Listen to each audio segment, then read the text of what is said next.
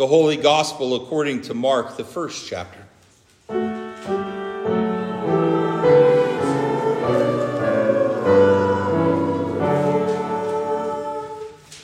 Mark writes, "The beginning of the gospel of Jesus Christ, the Son of God. As it is written in Isaiah the prophet, 'Behold, I send my messenger before your face, who will prepare your way, the voice of one crying in the wilderness. Prepare the way of the Lord, make his path straight.' John appeared baptizing in the wilderness and proclaiming a baptism of repentance for the forgiveness of sins. And all the country of Judea and all Jerusalem were going out to him and were being baptized by him in the river Jordan, confessing their sins. Now John was clothed with camel's hair and wore a leather belt around his waist and ate locusts and wild honey. And he preached, saying, 'After me comes he who is mightier than I, the strap of whose sandals I am not worthy to stoop down and untie.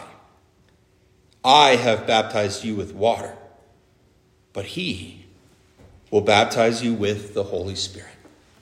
This is the gospel of our Lord.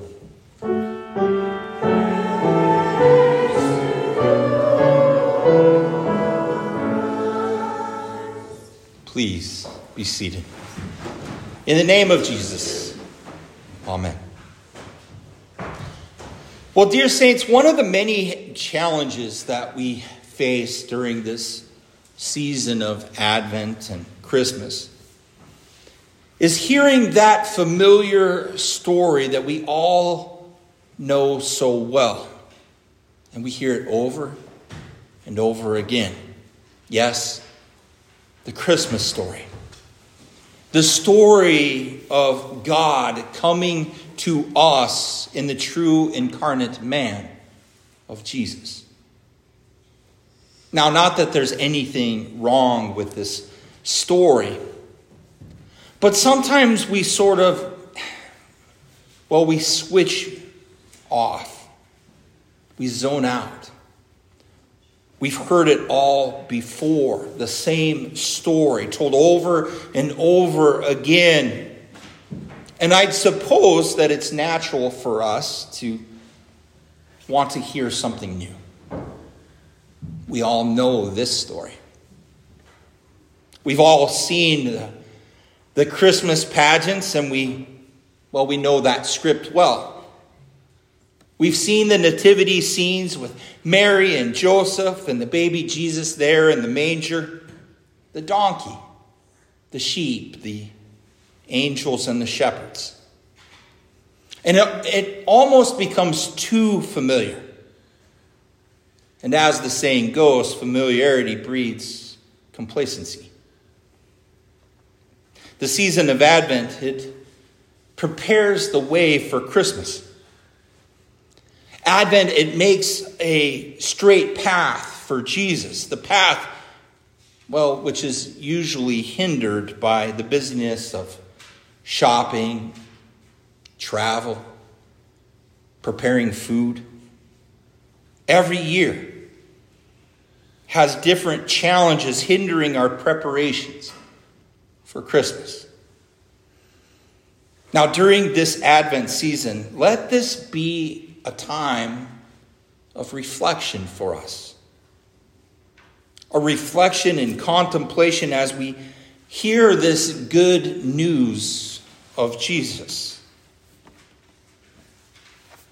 Let the gospel sink more deeply into our lives. Let the story of Jesus' birth, him coming to us in the flesh, speak to us differently this year. Yes, the story of Jesus, it might be familiar. It may be the same. But our lives are not the same.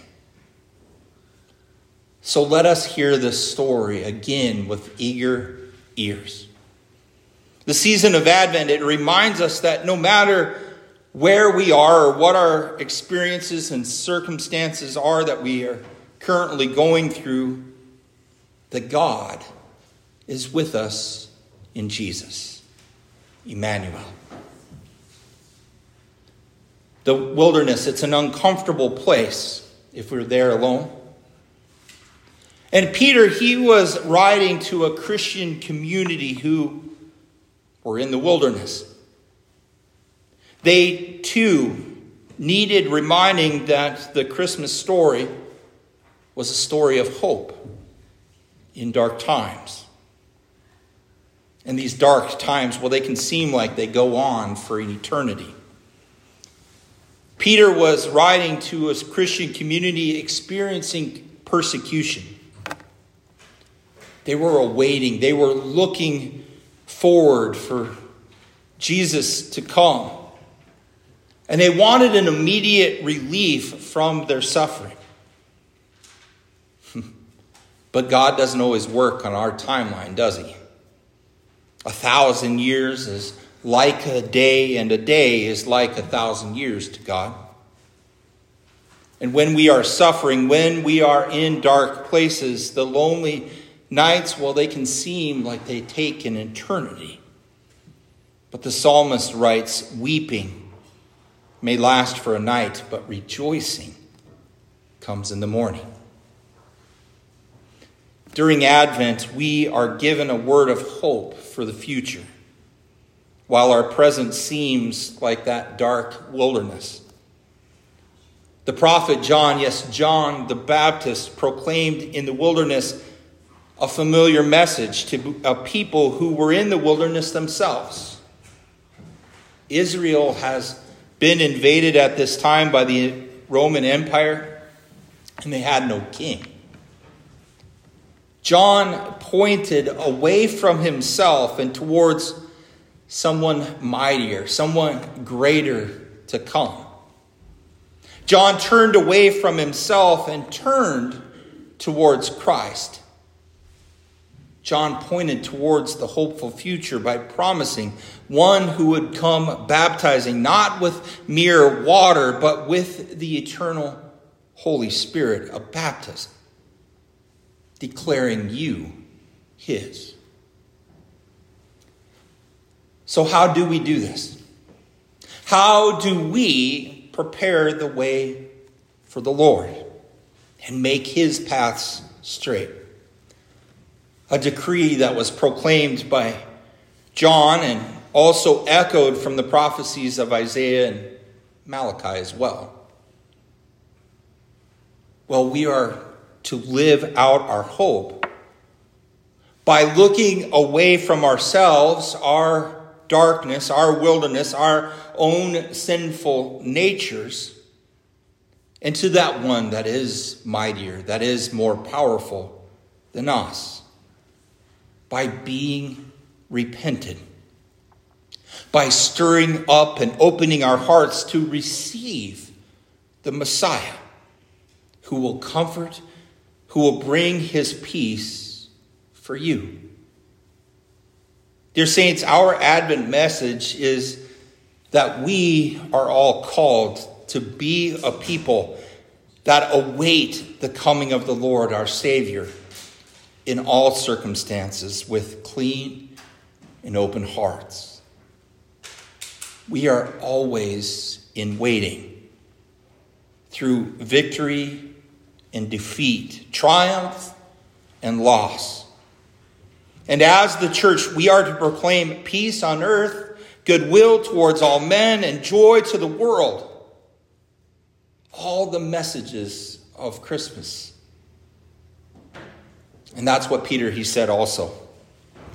While you are waiting for these things, strive to be found by him at peace, without spot nor blemish, and regard the patience of our Lord as salvation. And it's the patience of the Lord that creates the seeming slowness in times of darkness. His patience of not wanting anyone to be lost forever. And our peaceful longing for that time to come without haste, though Come, Lord Jesus. O come, Emmanuel. So just as we are pointed by John to Christ, we point the world to that Christ, the one who is more powerful, more patient, and more loving. We point to the Christ, the one who is to come. Yes, we are missionaries in this world, discipling this world, to be followers of the Messiah, just as we are followers of the one who is, who was, and will be forever our King, our Savior. Dear saints, this Advent, many of us will feel like we are still in the wilderness, in the darkness, blinded. But let us remember that all things here on earth are temporary. Let our lives be shaped by our hope, our new hope of that coming Messiah. Yes, our true God is coming. God comes to us in the incarnate true man of Jesus Christ. Yes, Jesus, who is with us always from the beginning. Now that isn't the same old story told over and over again. No, it is new each and every time. For it is the good news. It is our gospel message. So be repentant and believe in that good news, and may it bring you peace. Yes, the peace of God which surpasses all understanding. May it guard our hearts and our minds in Christ Jesus our Lord. Amen.